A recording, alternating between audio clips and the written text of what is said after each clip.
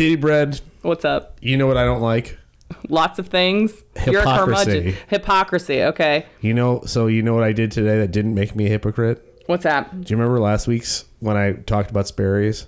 Yeah, of course I remember. You talk about Sperry every time. Yes, but what did I say? Where did I say you should wear the Sperry's? Graduation. So what did I do today? Did you attend graduation today? And I wore my... Sperry's? Yes, I did. Nice. Now, I suggested doing a dance step. Did you not do a dance step? I did not, because there was no... Michael Blum. I thought that, like, I didn't graduate. I just attended. Right. So I didn't do a dance step. Okay. But I did walk around quite a fair amount. Okay. And I'm here to report that my back feels okay. Good. I'm so glad. The Sperry's serve their purpose. Well, good. I'm glad I put to the hear casual and business casual. That's what I did today. Did you scope out any other Sperry's? Was anyone else rocking the Sperry's? I mean, there are other people with boat shoes, but they may have been a little cheap. You know what I mean? I see. You know, they got the Perry's or something. Perry's. But not your boy. I got the real Sperry's. And if you want some Sperry's, you go to woo-woo-woo-sperry.com. Why do you... That's how you. That's phonetic. In case you're not a good speller. Oh my God. www.sperry.com. Did you know that you can just type in Sperry.com? You don't need the W's at all. Oh, well, that's groundbreaking. No, That's a game changer. Yeah, that's right. Cuts off the funny part of my ad, though. Yeah, we'll leave it for that purpose.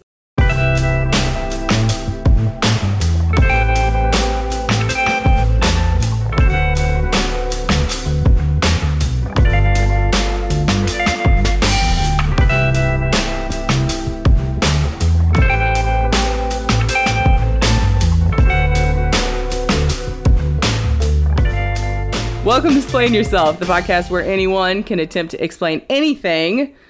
We're back, you guys, with a fresh episode. And we have the lovely, the talented, the amazing Candace Morris here with us. Hi, Candace. What's up? Thanks for being here. Thanks for having me. We are so happy to have you. And Michael Blum is going to tell us how we landed this incredible talent. Well, all those things are true about Candace. Yes. But one of the adjectives you left out was long-suffering. Because she has to work with you? Yeah. Well, not only does she have to work with me, but her suffering really began like a month and a half ago when I moved into the same office. That's right. I forgot you guys share an office now. Candace, I'm sorry. It happens. And I don't have very much to do at work, so that leaves me a lot of time to A, spill things on the floor, like eggs or granola bar parts, and B, to pester Candace. Now, Candace has a lot to do at work, so she's constantly like trying to do real people stuff. Real people? You mean like grown up, educator type stuff? Yeah. Yes. Like, hey, let's make sure these kids don't fail these classes. But I do none of that. No, you don't care if the kids fail the classes. Yeah, that's their business. I kind of don't care. Right. At this point, like it's the last day, right? So Ace is like, I got 48 emails to send, and there's 20 minutes till we go home, and I'm like, and she's having to look at your really messy desk. My really messy desk. That I'm not there to clean up anymore. She does it. I'm telling you clean his desk? Bless your heart. If you don't, it ain't gonna happen. I'm telling you, she's long suffering. Oh man! But in the few down moments that we do have, we discuss sort of the dynamics of the workplace. Yes. And one of the things we were discussing one day is Ace, besides all of this stuff, is the world's best team player. I agree. So she will do anything to help anybody else at work. Without asking, sometimes to her own detriment. Yes, to her own detriment. Yes. This is true. So we were talking about why other people aren't good team players. Yes. Which we've seen a lot of over my 4 years there. Ace has been there. And then we were talking about your ego, right? This is why you may not be a good team player because you have a big ego. And then Ace left because she had a real meeting to go to. And right. I looked at ESPN for 35 minutes. And then she came back and I said, Ace, I think you're a good team player because you're a religious person. And I said, explain yourself. Yeah, she was a little bewildered. And I said, well, I mean, I don't attend your church, but I assume you get a lot of the message of take the focus of your day off of yourself. Right. And put it on God. That's right. And others, right? And others. Second greatest commandment, right? Yes. Yes. Yeah. So, and then Ace had to run out to another meeting, and then I looked at bjpenn.com for 35 more minutes. And you're getting paid to do this job. Yeah. Yeah. I'm happy for him. Y'all are so funny. I love it. And then we had a brief discussion about it. And then when I was like, hey, he's come on the podcast, she was like, well, could we discuss this more? Yes. Yeah, absolutely. That is what this podcast is for. Yeah. So my opening question, well, my two things. Thank you for putting up with me for the last 2 months. Absolutely. What choice did she have, though, really? You know? I mean, she could have moved to another office. That's too much work. Yeah, I was going to say, you can make her move out of her own office. Yeah. That's your ego there, Michael Blum. The thing is, I don't do any of that stuff intentionally. No, I know. I'm just stuffing granola You're bars harmless. Yeah. You're just, Listen, you're like a koala bear. I would rather take a granola crumbling office mate over the many other types of office mates. I was going to say, it could be way worse. It could be way worse. It could be way worse. Yeah, Anyway. like a coffee slurping hipster doofus. Oh, my God. 9 toes? Yes. most certainly. Shout out to Nathan Robinson. 89 toes. All right. Get all Barbara Walters up in here. So the question, I think the opening question to you, Ace, is then, do you agree with my assessment that this is what makes you a team player, or what one of the things that contributes to making you a good team player? And if you agree, take me through your process of dissolving your ego. Absolutely. When you posed that idea to me, my mind was a little blown.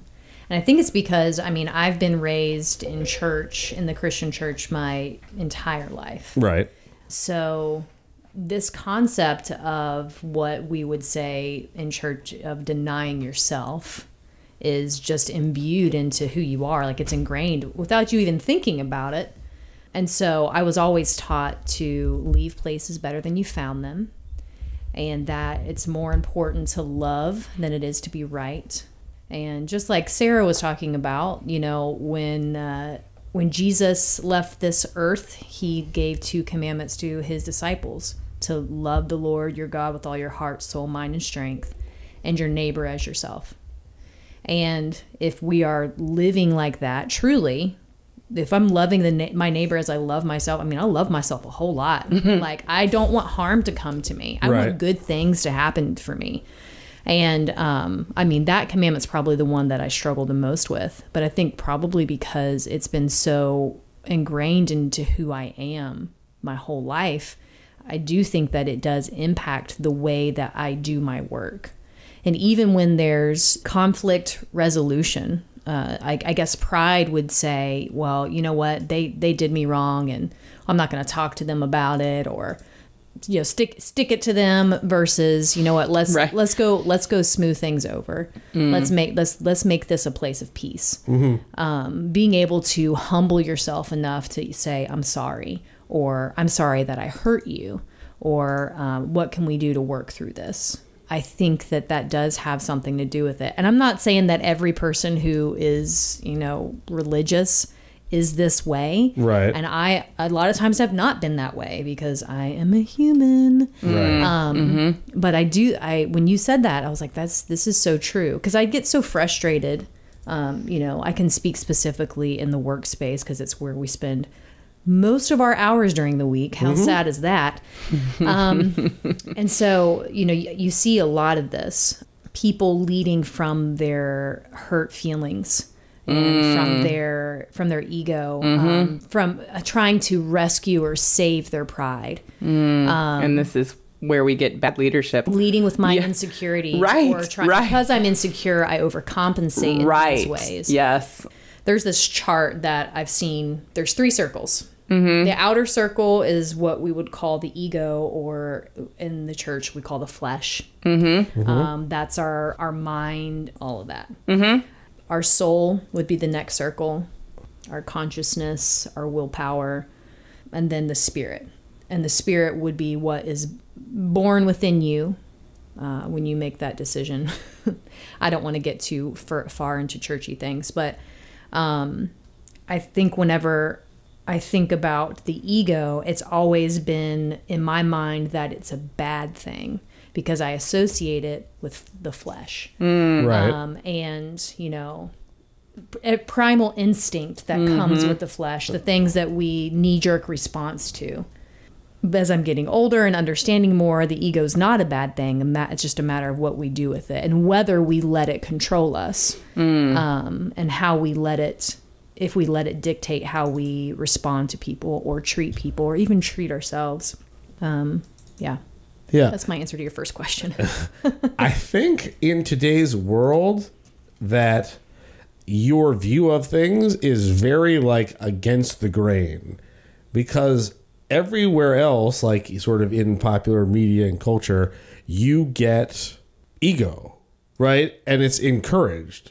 Yeah, like take care of yourself first and then you can worry about everything else kind of language. Or like the most popular people in this country are often giant egomaniacs. Yeah, I wonder what's attractive about that. You may even be elected president if you're a giant egomaniac. This is true. I do want to mention, because while Candace was talking, I was thinking about like, yes, Candace absolutely has faith. And there's also personality stuff with Candace. And so I wanted to read to you, I mean, she knows this already, but when you took the StrengthsFinder test in, I guess it was 16, the year that I came to Next, 4 of your top 5 strengths were in the relationship building theme. You have adaptability, connectedness, developer, and empathy. And these may have changed since then. Obviously, like it's been 5 years and things sometimes change.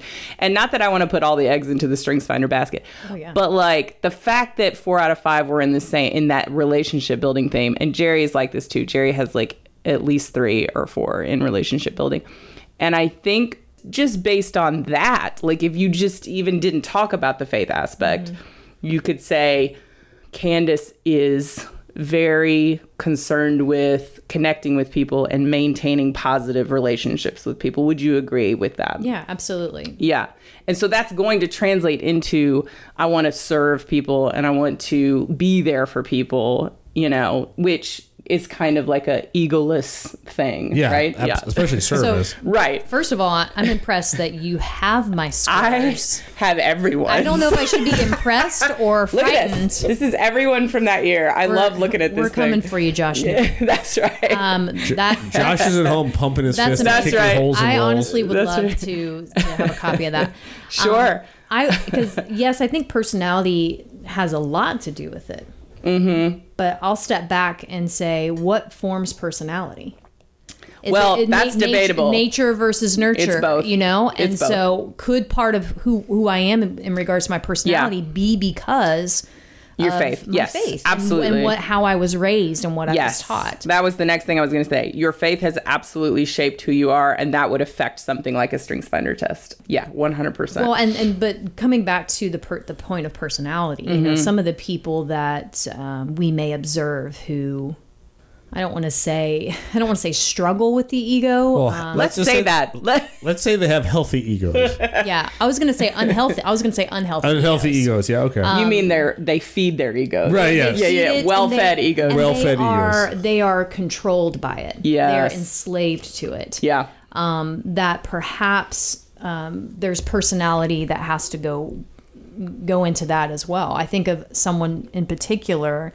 That, over the years I've had a difficult time with, because the way that they treat people is so counter to how I would treat people and how I believe people should be treated. Right. But that takes me back to, well, what is their background? Were they raised somewhere where they felt very insecure through their childhood? Did they feel like they had to prove themselves over and over again? And now they're trying to, like a really demanding environment. Right. And so now they're trying to assert their power or, coerce people's respect. Yeah. Which never works. No. But there's always a reason why. Yeah. It's not just because, but. Right. They didn't wake up that morning and say, you know what? I'm going to be a to people today. Exactly. Yeah. Exactly. And so there's personality that feeds into that as well, but also could that be from whatever their history, whatever their story is. There's got to be insecurity there, right? What do you think, Blum? Yeah, I think that the other thing I always think about ego at work is what ego does is it really just like in theory, we all work in a place where we have some kind of larger goal. If you work in a school, your goal should be to educate the kids. Really? Yes. What? This is what I think. A novel idea. This is a hot take. Yeah. So everything you do, and not literally everything, like you can stop and go to the bathroom. Sure. But your work should be aimed towards that. Ego, to me, is literally the exact opposite of that. You're going, hey, I'm not so concerned with what's best for these kids. I'm really concerned with what's best for me. For me. Well, and I don't think there's any way of escaping that. And I probably agree a lot with Candace on just what human nature is and how it's the bent of all our hearts to want to elevate the self and to satisfy. Absolutely. And that's I think that's our natural tendency, and I think a lot of times it's subconscious. And I think when we find ourselves slipping and doing things at work that are more like, this is for me, we don't even realize that that's really what we're doing. It's not a conscious decision that you make. It's not like, all right, F these kids. Right. It's about me now. Right. You're just slipping back into your natural state. And it takes community, and it takes relationships, and it takes, something outside yourself to pull you onto a path of community and larger goal thinking. But what were you going to say? I was going to say, I wonder, and I don't know, so maybe part of it is kind of like human nature, but I wonder, especially in today's world, if it is largely almost pushed on us from the atmosphere. Everywhere I go and everything I see is some form of, you should be about yourself. Yeah. I think it's always been that way, though. I don't think there's anything unique about this culture. I agree with your point, though. Yeah. I think from the moment we come out of the womb, it is I need to take care of myself. Right. I mean, babies do that. They cry when they need something. Yes. And that's evolutionary biology, right? Right. Yeah. And so I think it's innate in all of us to respond in that way.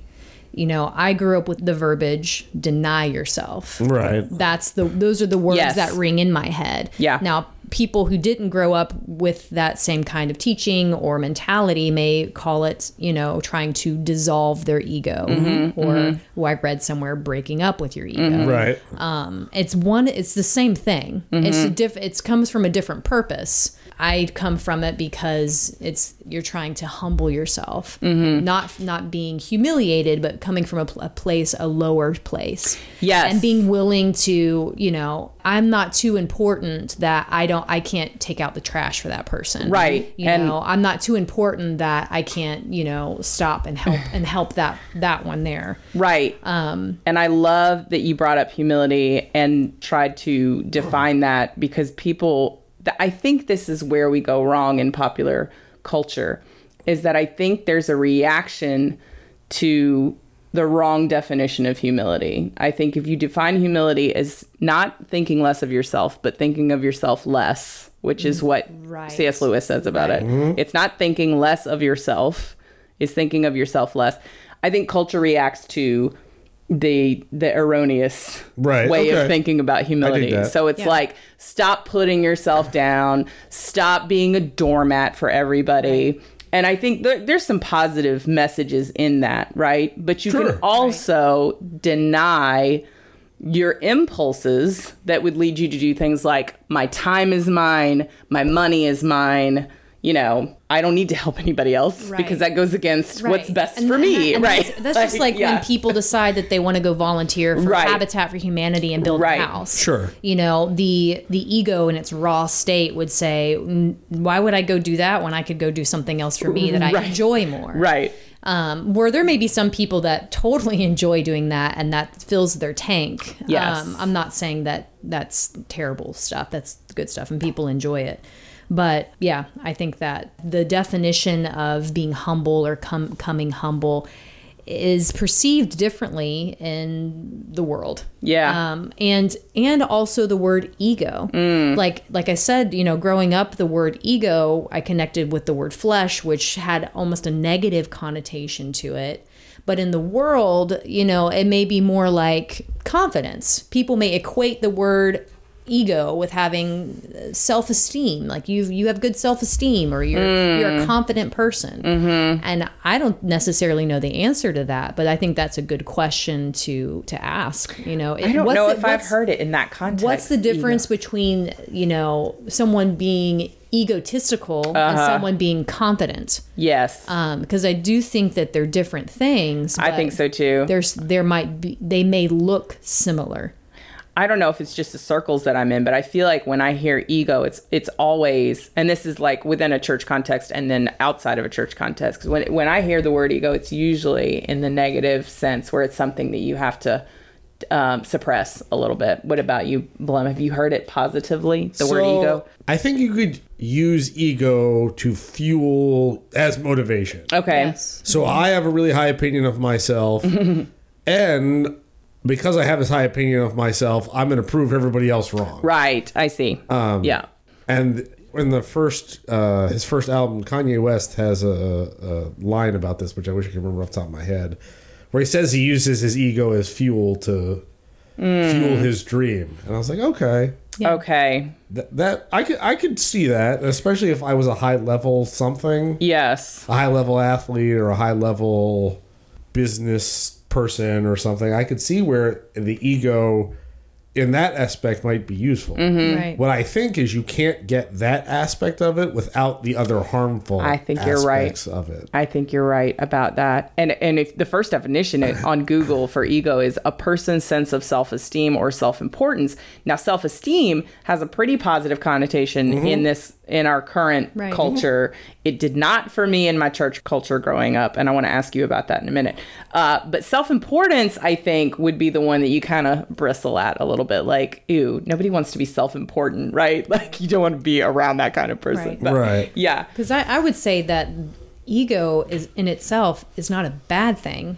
It's a matter of what someone does with their ego. Yeah, you can't escape it. Everyone has an ego, Right. right? Everyone has one. Just like everybody has emotions. Right, exactly. Fear is not a bad emotion. It tells us that something's not right. That's right. And it's a matter of what we do with That's that emotion. Right. Yes. As some loving people have told me many times in my life, as I've started to feel anxiety or panic about something, it's an indicator that something's going on. And P.S. Shout out to our buddy Nathan and his podcast with Rebecca Heiss about the fearless year. They talk exactly about this. But anyway, go ahead. No, that was pretty much it. I don't think that the ego is necessarily a bad thing. I think it's a matter of what we do with it, or what we let it do to us. Right. Which is, I think, where let's say you have really gotten good at getting in tune with, what your impulses are. And maybe you meditate like Blum does, and you're able to identify pretty easily, like, oh, I'm feeling this way right now, and my ego is making me feel like I need to protect this thing or boost this thing, and maybe that's not like 100% valid. Maybe that's not what I need to do right now. But if you didn't have any of that, if you weren't able to think through those things, what does that look like? So what does it look like if you are making the worst possible decisions in terms of your ego? Been there. Yeah, right. We've all been there. We've all done this, right? Right. What it looks like is you make decisions solely based around you. Right. And then you lead an unfulfilling life, right? Because you make decisions that benefit you in the short term. Do you feel like some people who do this would say that their lives are fulfilled? Or do you think it's pretty much inevitable you're not going to be fulfilled doing this? I think, though, this is one of those things like, I am really focused on X. Yes. I get to X, and now all of a sudden, what do I have? Yeah. It's not fulfilling anymore. Right. It's never going to be enough. Yeah. And so then you move on to the next thing, right? So the next thing, I got my yacht. Right. I'm good there. I really want this Lexus. Right? Yeah. And then for probably like 2 weeks, the Lexus is really cool. Right. And then it's not. Well, then it's just your car. It's just my car that gets me from point A to point B. Right. Yep. So I think that is ultimately the problem with that idea. So talk to me about self-esteem. I want both y'all's thoughts about this because, like I said, I grew up in a context where self-esteem, in fact, there were books on the shelf in my house about how you should try to fight self-esteem. But I think it was being operationally defined then as this self-importance, like they were equating those terms. So how do you feel about self-esteem, Candace, and how can it be a good thing? I think it's great. Yeah. I think it's good for one to esteem oneself. In what way? as being important. Like I matter. I add value to the world. I matter. My opinion matters. Okay. My life matters. What I'm able to bring to the table matters. I think that it's a good thing. And I don't have any memory of being told or taught that self-esteem was a bad thing. Okay. That was just my weird church culture. It could have been. Sounds like you got the bad end of the stick. I did. The word self-importance wasn't really something that I heard much of growing up. Self-esteem, whenever I would hear that, it usually was in the context with, well, they've got low self-esteem. Right. And so really it wasn't equated with the flesh or being egotistical. That was a different experience for me. Okay. But I think that it's very important. How do you balance it with the self-denial that you were talking about earlier? Yeah. That's a great question. I mean, I can only speak for myself. Sure. Obviously. No, that's what this podcast is for. We want you to speak for Candace. Yes. And because I am human, meaning that I'm imperfect, I'm not always going to get it right. And what is right? I guess it just has to be what's right for ourselves. Sure. But, I definitely have insecurities. Everybody does. Sure. And stepping back and looking at whether I'm having low self-esteem or I'm having like high self-esteem, is there such a thing as too much self-esteem? Probably. I think that there's like a very minimal boundary into ego there. Right. Like when self-esteem gets too high, it just jumps in the river of ego. I think you are exactly right. I think it's just trying to stay balanced with that. Yeah. Getting to a point where I'm able to look in the mirror at myself, my physical body, and tell myself that I'm beautiful. Like, I think that that's a healthy thing. Yeah. I don't think that that's arrogant or cocky or egotistical. I think it's healthy to look at myself and say, you're beautiful. And I need that. I need that for my life and how I treat myself and how I treat others. That starts when I'm by myself. The things that I speak to myself. And I've noticed that even some of my self-talk has changed over the past 5 years. Oh, okay. I live alone, so I talk to myself a lot. I don't live alone, and I talk to myself a lot, so it's fine. They say it's a sign of intelligence. It is. I don't know who they are, but apparently Einstein talked to himself a lot. So I'm just saying we're geniuses. Yes. No, but I've more in recent years, I'll just randomly say to myself, Candace, you're good. Okay. You're a sweet girl. I know I'm a woman, but it's almost like if I had like a child in front of me. Yes. And saying those good things. Well, and I think that's the thing. You are speaking to your almost like a different version of yourself. It's like the confident Candace has to talk the anxious Candace into something. You're safe. Right. You're healthy. Right. You're going to be okay. And some people may call that affirmations or manifesting. And, I've been hearing a lot about that. I'm going to write that down. Yeah, you can talk to Nathan Robinson about that one too. Can I? Yeah, absolutely. No more Nathan Robinson references on this episode. And even taking over. And even with, not on my watch. But even with the word of like manifesting, like go back churchy with it about there being life and death in what we say. Yeah. And we can either bless ourselves or curse ourselves. And so I, for many years, would, in essence, curse myself. The negative things that I would speak over myself or the fears that I would have, and I would fuel them. And so trying to be better about speaking things that are true and are lovely and are of good report out loud to myself. That way it becomes part of what's true to me. Like I begin to believe it. And so I think that has impacted my self-esteem and my self-worth, and even to the point of saying goodbye to a really crappy job. Right. And I think that was me getting to a point where I'm not being egotistical and like, you know what, I'm too good for this place. But like, I can't imagine you ever saying such a thing. But coming to a point where, you know what, I deserve better than this, and there's better for me out there. And by golly, I'm a good employee. Yes. And I can add value somewhere because I am valuable. I think that there is a healthy balance in having healthy self-esteem, good self-esteem, and very low self-esteem, which in one regard, being on this end of the spectrum in low self-esteem and then over self-esteem are both kind of ego. Yes. Because I agree with you. You end up thinking about yourself a lot. You're thinking about yourself a lot. Right.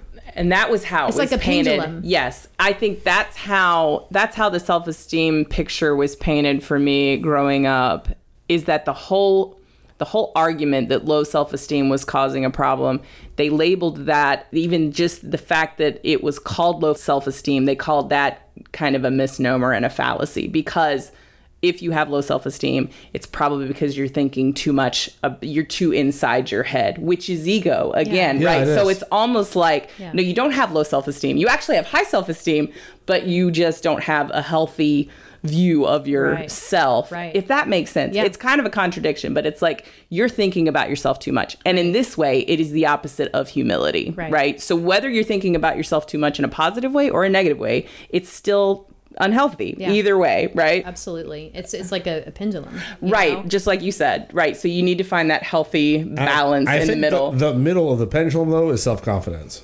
Yeah, and I think with humility, because again, just stop thinking about yourself so much, and the more you do for other people, the less you're thinking about yourself. So you could actually cure your esteem problems with just being more available to other people, I think. Absolutely. And even coming back to when I was talking about anxiety and having panic attacks, a lot of that was stewing in me thinking about myself a lot. Right. A lot about the bad things that were happening to me, the bad things that were going to happen, the fortune telling that would happen in my mind.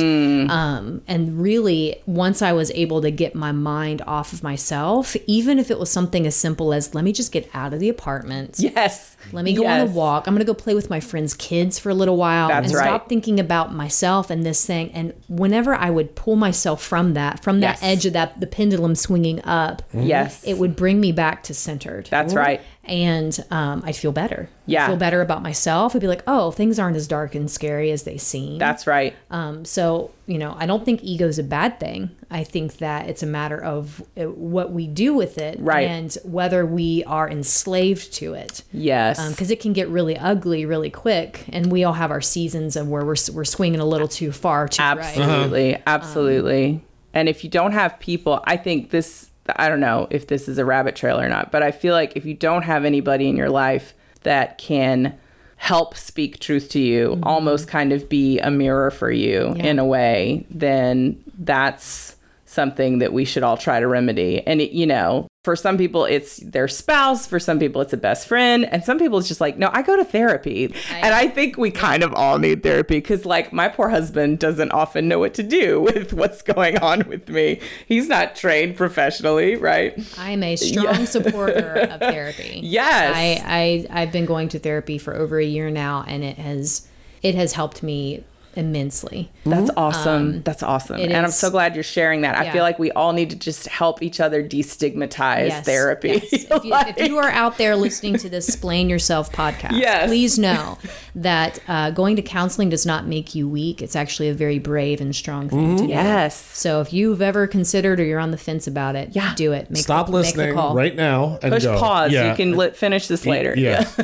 And we've been advocating counseling on this show for years. Yes. Absolutely. Years and years. Yes. And, if you get to someone and you don't feel like they're the right fit, that's okay. You can find another counselor. There's others out there. Don't give up if you don't find the right person. BetterHelp.com on all the other podcasts I listen to. They advertise this all the time. But, talking about if people don't have the support systems, or someone who can speak that truth into their life, a lot of times that might look like depression or like the person I was talking about a minute ago who just seems out of control and just unkind and rude and asserting their power. And, that I wonder, and I think about that person, do they have someone in their life that can be that for them? Yeah. And also, are they happy? Because to me, it seems like they're probably very unhappy.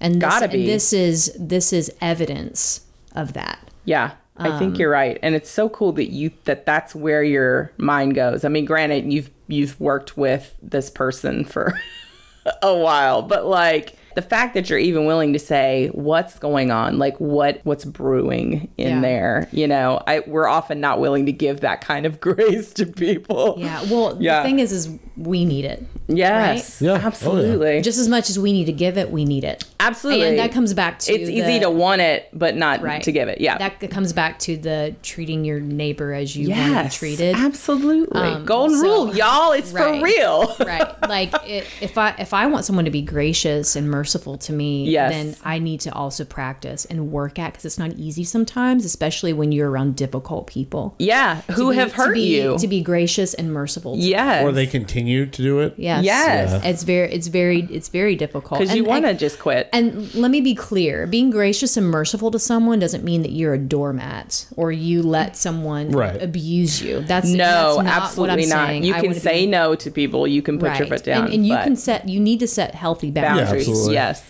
But really a lot of times what I've learned that when there are people who are treating me poorly like that they do need grace and mercy. Yeah. But also I need to be forgiving and not even for their benefit, but for my yours. own. Right. Because it'll fester and then it's almost like a heavy weight on you. Yeah. I know exactly how you feel.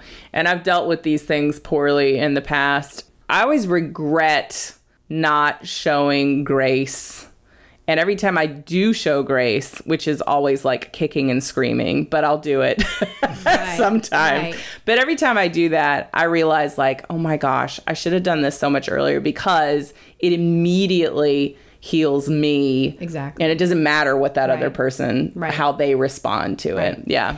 Because sometimes our like graciousness and mercifulness is not, or mercy is not going to change that person's behavior. Right. And don't put that on yourself. But but I will say, on the days when I let my pride and ego take the reins. Right. I had a much worse day, of course, because I was butthurt about everything. That's right. That's right. And I was just angry at them, and all I wanted to do was complain about it. Yes. And it just made their toxicity made my, not just them, but I became toxic. Exactly. As well. Exactly. I don't want to say that they made me toxic. I made myself toxic because what I did with it. That's right. It's like it was an infectious thing, but you like went towards it instead of trying to combat it. Yeah. And as a friend, a nameless friend, says to me often. Wait, we already know. But anyway. No, we don't. And this is from some of his reading, but it's not a tiger. So he says, sometimes it feels like you're being attacked and it's this huge thing. Oh. When you're able to step back and look at it from a bird's eye view and breathe. You're like, this thing's not going to kill me. Right. This feels very threatening right now, but I'm safe. Yeah. I'm okay. If he hears us, he's going to be like, yeah, you're listening to everything I say. No, I'm not. I'm not listening. I am listening to you. But and there have been some days that I've come in to work and the crap is hitting the fan. Uh-huh. The ship is sinking. There's a dumpster fire over there. I mean, it's like all hell is breaking loose. And I'm just like, and some of my coworkers are like, how? What's like almost like you're annoying. Right. Like, why are you this way? I'm like, sometimes you just got to laugh at the silly. That's right. And it's not even so much that I'm trying to be funny. It's I am trying to literally not let it take me by the hair and pull me under into it, because my health, my well-being is so very important. That's self-esteem. Yeah, I think so. And that I want to guard it. It's like self-preservation almost. Yeah, I want to guard that. Right. But as we were talking about, being a good team player and how the ego or lack thereof plays into being a team player, I absolutely agree that that has a lot to do with it. Like knowing how to work with people, you have to be able to compromise and yield to one another. And if you are unwilling to yield, it's probably because of some form of out of whack ego. Absolutely. Not willing to bend. That's absolutely. And that can change from day to day. Oh, sure. Because I know, thank you, by the way, for saying that I'm a great team player, but there have been times that I haven't been. Right. It depends on the day. And for the most part, like I want that to be said of me, and that's who that's what I want to be. Yeah. But I don't always get that right. Yeah. And, knowing that the next day is a fresh start, another chance to try to go to bat with it. But I definitely, you kind of blew my mind when you said that. I do think that a lot of my religious background plays into how I treat other people. And I don't know that necessarily other people are going to be thinking that way, just like you said, because of the world's concept of ego and every man for himself, and I got to end up on top, and let's put it on social media. And let's put it on social media. Like, the more notifications you get, the more likable you are. The more important you are. The more important you are. Oh man, we get this like fast food ego type thing with social media. This instant gratification, and it feeds the monster. It's an actual dopamine hit. Like, you get the same thing from social media, like notifications, as you do from like coffee and sugar and drugs, and it's bad. and it does the opposite. We're talking about over self-esteem. But if nobody likes my post, nobody liked my picture that I posted, or I posted a poem that I wrote, and only my mom liked it. Right. And you're like, oh, and I'm devastated. Nobody likes me. Everybody hates me. I think I'll go eat some worms. Right. Now. My mom used to sing that song. But no, you're right. Oh man. And I don't know what the solution or the answer is, and I don't want to go stand put your phone away. Well, for social media, absolutely. And I've had to curb that myself. Sure. Not even necessarily because for me notifications aren't the value thing, but I just couldn't take all the other stuff that was happening. Oh anyway, man, let me tell you what. That's another conversation. It's too much. You're right. But it's not that moving away from social media, it's not that I can stand on the street corner and say, have a healthy ego. Right. Everybody, this is important. Like, how do you inspire that in other people? And I guess, if you're a leader, how do you lead your people in a way that, and that, let me tell you, I leading by example. By example. Absolutely. That's what I was going to say. People will mirror what they see. Yeah, absolutely.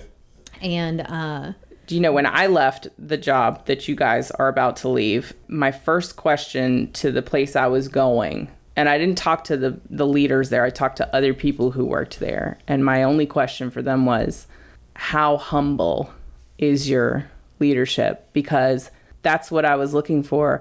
And the more Jerry and I talk and share stories about bosses we've had and leadership teams that we've served with and under, it's like, that's almost the most important thing. Yeah. If you can't be humble, you can know everything. You can be an expert in your field. You can be charismatic, you can have be well-resourced, a winning personality. You can be well-resourced. You can be motivational and inspirational. Sure. But I feel like if you're missing humility, then none of that other stuff actually matters, because the moment that you treat someone poorly, that you've lost them. It's hard to win that back. Absolutely. And I think that's where empathy training maybe comes in, because I've experienced that in my current job. I don't know that I ever learned about empathy in training in my previous workplaces, but I think that's very important, because it kind of puts another word on what we're trying to get at here. Yeah, because when you can empathize with someone, you're putting yourself in their shoes, or you're just trying to be considerate of how they feel. Right. It's a way of basically addressing the ego. I agree. Even if in that moment you think that person's being a little baby about it, you can at least empathize. Right. I had a coworker once who was very high strung and would just get very stressed about things, and it would cause a lot of tension in the room. And she wasn't mean. She just the anxiety and her stress level was so high. Right. She would just come into the room, and it would set everybody else on edge. And so one morning I came into work, and she greeted me immediately with, and we didn't even know how to, and I was like, oh boy. And I just put my hands up towards her, and I was like, whoa. Just give me a second. Yeah, just got here. And I'd never done that with her before. But also I was like, just take a breath, just give me a second. And apparently I really hurt her when I did that. she took the way that she received it was different than how I intended it to come across, but her feeling was valid. And so being able to not be, to come into that room and be like, listen, you're acting like a baby. Like, I didn't do anything. You know what I mean? But honestly, because like, I really don't think I crossed the line. No. But I had a coworker who was crying and was upset because she felt that I had bullied her in some way. And so it was worth sitting down and talking through it with her within the first 20 minutes of it happening once I found out that she was upset. I mean, I have my own opinion about it. I really don't think that I crossed the line. You didn't. But you didn't. But it doesn't negate her feelings and how she felt. And so, you know, I didn't come in there and say I was wrong. You know, I was able to come in there and say, I'm sorry that what I did hurt you. Mm-hmm. I just, can we talk about it?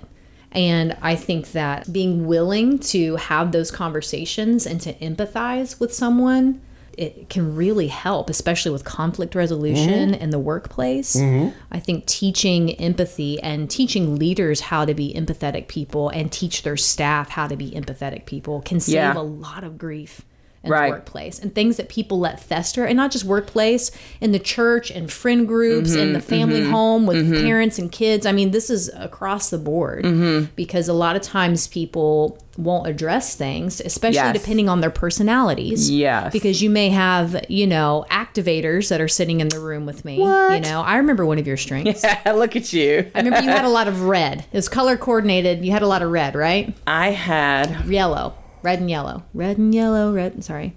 Whoa. Did you you sneak in Wiz Khalifa? Yellow. Maybe. I had, no, activator is green. I had 2 green and 3 blue.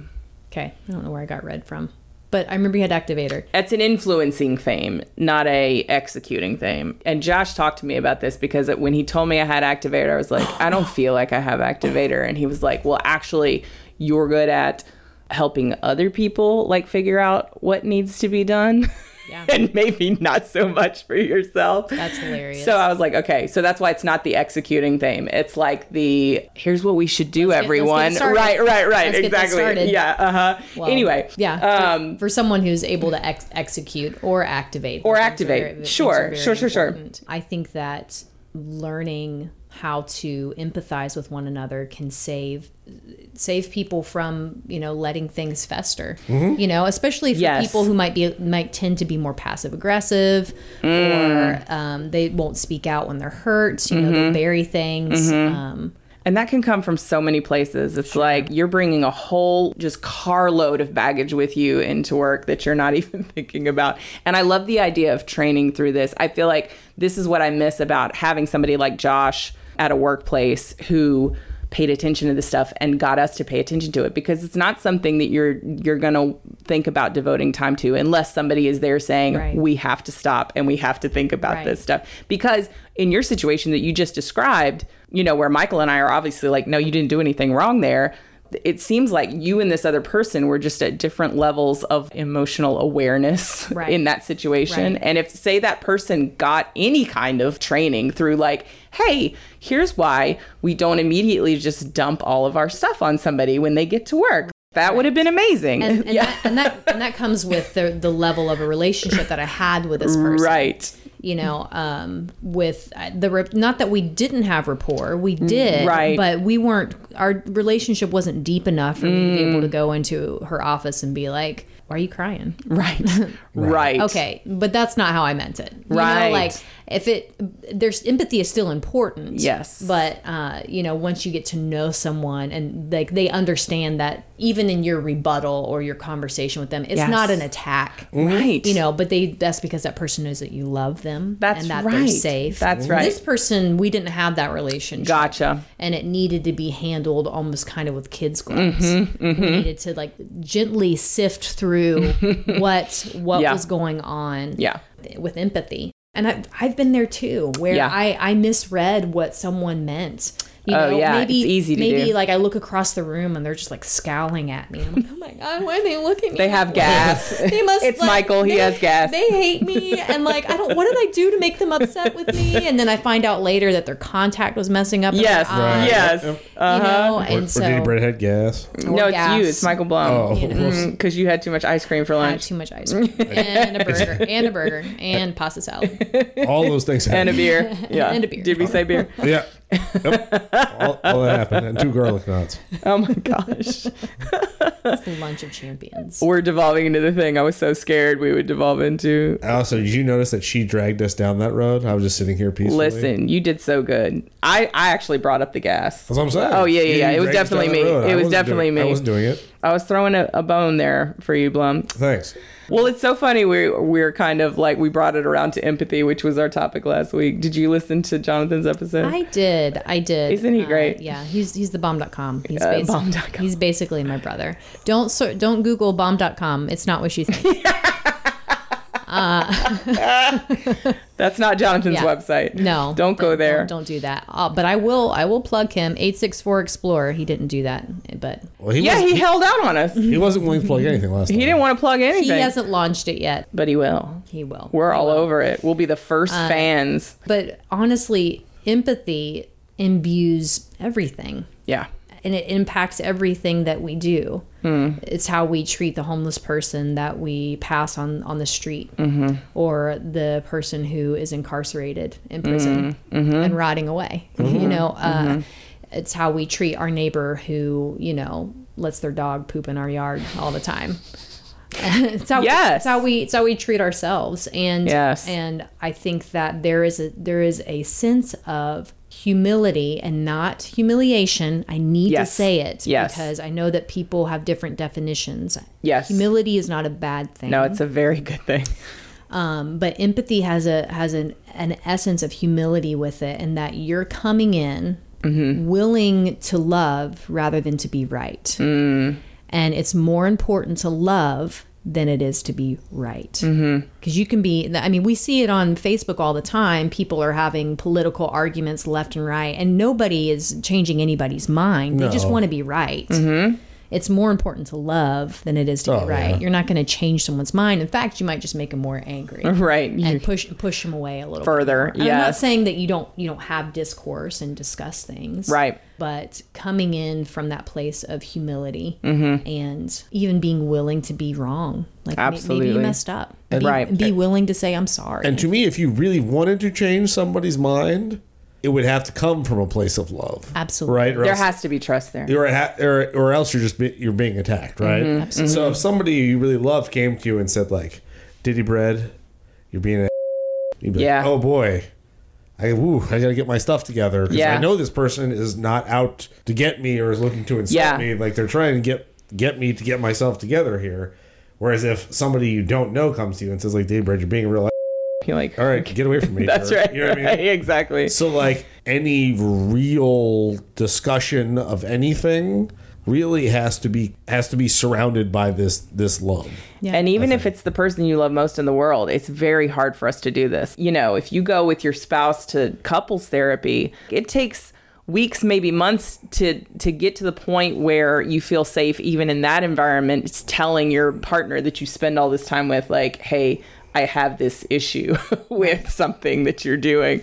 I guess some people do that easily, but it's very, very hard. It's hard to hear. It's hard to say. Like, it's, And if it's not hard to say, you're an attacker. Right. Because if you're like, oh, all right, well, here's my list. Here's my spouse. Here's my grievances with you today. Right. Like, you're not, you know what I mean? You're not doing the requisite amount of giving love that would need to cushion all of your list of grievances with your spouse, right? This is like too much. Right. And therein lies the importance of knowing one another. Yes. One knowing yourself, yes, personality, but also knowing one another, whether it's in a marriage or a friendship or working. Like, yes, I know that this person's personality is such that I can just shoot straight with them. That's They right. prefer that I just don't beat around the bush. That's and right. I shoot straight. Right, yeah. And this is how. And Candace, I know that she's a little bit more sensitive, so we're going to speak peaceably and very gently, and we're going to talk about the hard things, but we're not going to come in guns blazing, you know. And really studying people and getting to know them. You can call it their love languages, their personality types, sure, how they are able to receive correction, instruction, feedback, criticism. Right. And like, how has my relationship been with that person over the last 6 months? Right. If I had a big fight with somebody 4 months ago, I'm not, you know what I mean? I'm be very sensitive not to offer correction to that person. Right. Don't poke the bear. Right. Somebody refers to this as making deposits and withdrawals, and I forget who it is, but you can't do a bunch of withdrawals unless you're making some deposits along the way. The ratio has to be way in favor of deposits. Deposits, right, exactly. It probably has to be like seriously 35-1. And don't make deposits just so you can do the withdrawals. That's not what a relationship is, right? Yeah. Yeah, absolutely.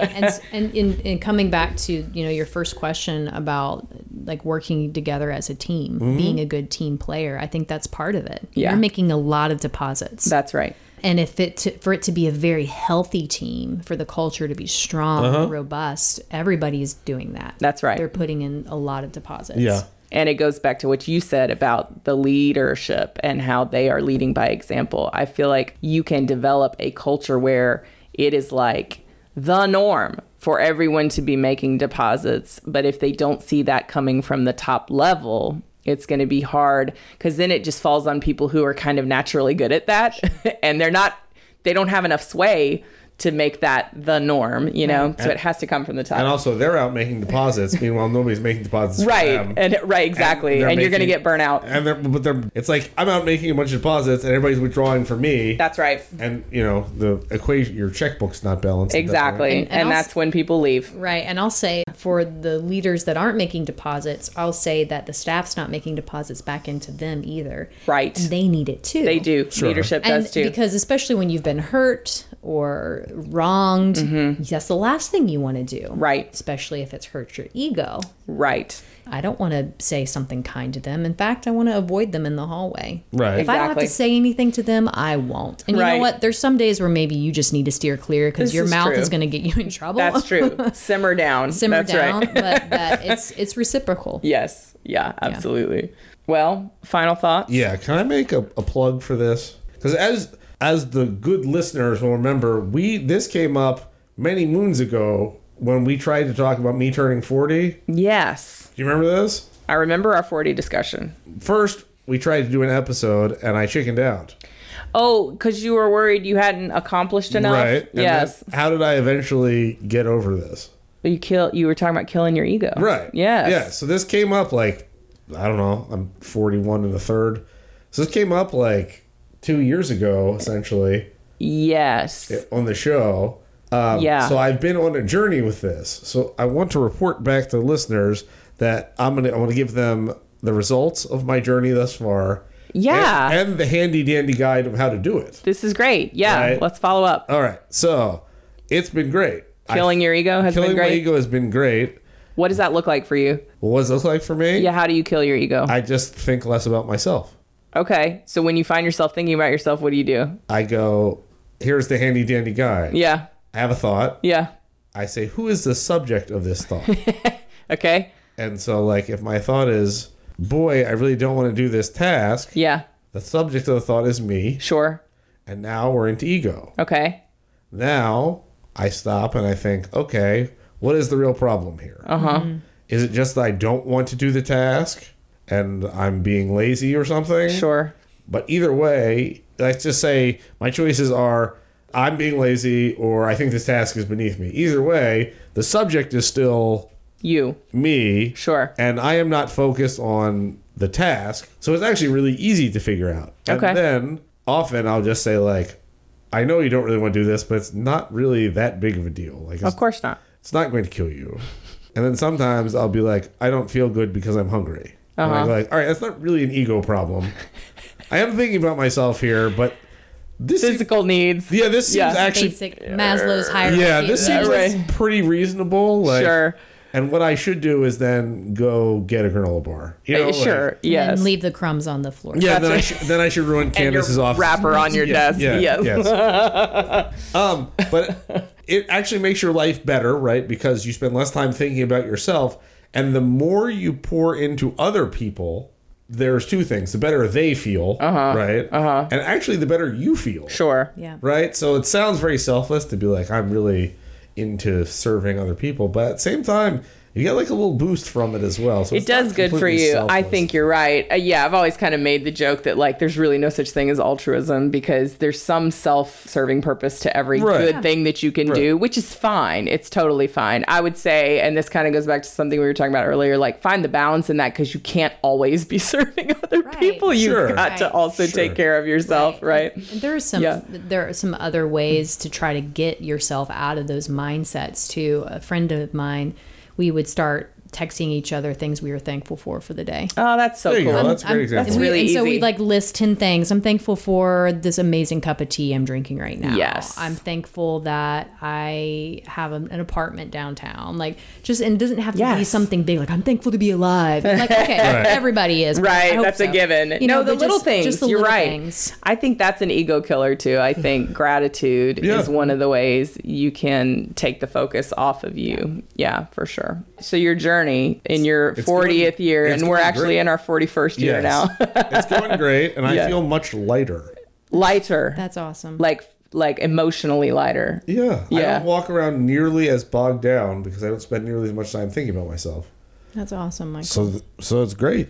Congrats, man. I would recommend everybody do this. Just try it for like 2 days and see if you feel any better. So evaluate your thoughts. If your main focus is you, try to reroute it. Right. Unless it's a basic need. Right. And then you should just meet it and move on. Yeah. Yes. Yeah. Okay. Yeah. That makes sense. What are your thoughts, Candace? I agree with this. Okay. Yeah. Whenever we are becoming enslaved to our ego, things get out of whack. And whatever side of the pendulum you're on. Yes. And so when we're able to bring things to center, whether that's through service or thankfulness or what have you, there's a myriad of ways that we can get ourselves out of our own Meditation, heads. Our first episode. Absolutely. Exercise, Dude. Yeah. That's so huge. Yeah. Speaking from someone who rarely ever does it. And then when I do, I'm just like, why don't I do this all the time? I feel so much better. Sounds better. Yes. Yep. Yeah, but finding those ways that work for you to get yourself centered again. And I mean, you really can feel a lot lighter. Because I would say the same happened for me as well. I needed a lot of assistance with this, and I had it through counseling because I was so in the weeds with the low self-esteem side of the pendulum that I needed help. And so I was able to get that through counseling and get myself centered again. But I feel leaps and bounds lighter. I mean, for people who know me and have known me for the past, 5 or so years, they'll say that I'm a different person than I was a year ago. And I agree. Yeah. And I can see that. I feel lighter. I feel more peaceful. I feel happier. I'm less afraid. And a lot of it has to do with me not living in my head about me all the time. This good stuff, you guys. Really good stuff. I think that's a great place to wrap it up. I agree. Candace, thanks so much for being here. You're amazing. Well, I know you have some stuff you want to plug. Plug your stuff, girl. We've plugged you on this podcast before. We want to plug again. Yes. Well, thank you for having me. Yes. Yeah, I am also a musician. I released a song earlier this year called Come Clean. It is on all streaming platforms. Listen to it. You don't have to like it or download it, but it's there. I'm telling you, you do have to like it. How about like it and buy it? That's right. Stop being so cheap. You can buy it. That's no problem.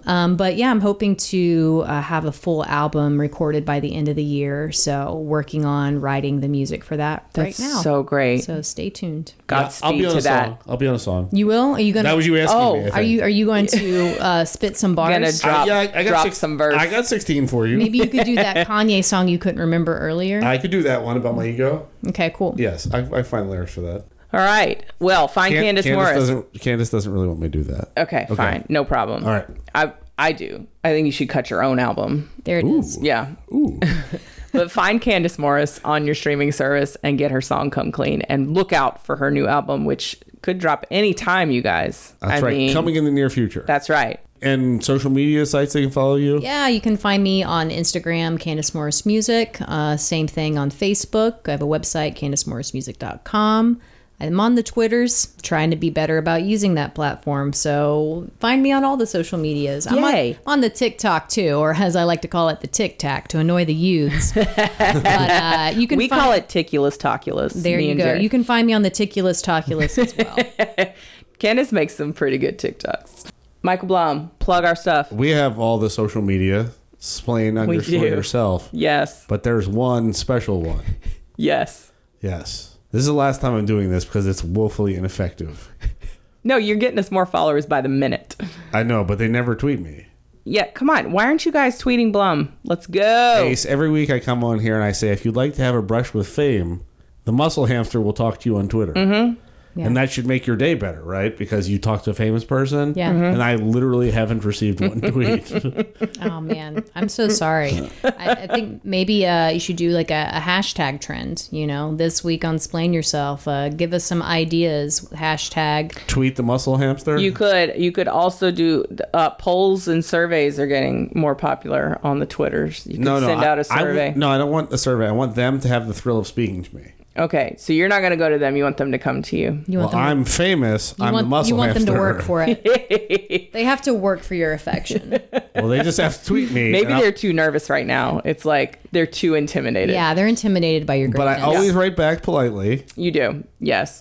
And I'll talk to you about whatever you want to talk about until I lose interest in it, which could be one tweet or it could be 4,000. Oh, my gosh. It's hard to say. Yeah, it just depends on how interesting you are. All right, well, you heard the man. Get on Twitter. Yeah. Talk to Michael. Splain_yourself. I'll write back to you politely. That's right. Okay. Well, what's our final thought? As the philosopher Q-Tip once said, don't ever waste no time with no played out ego. And always be ready to splain yourself. Woo!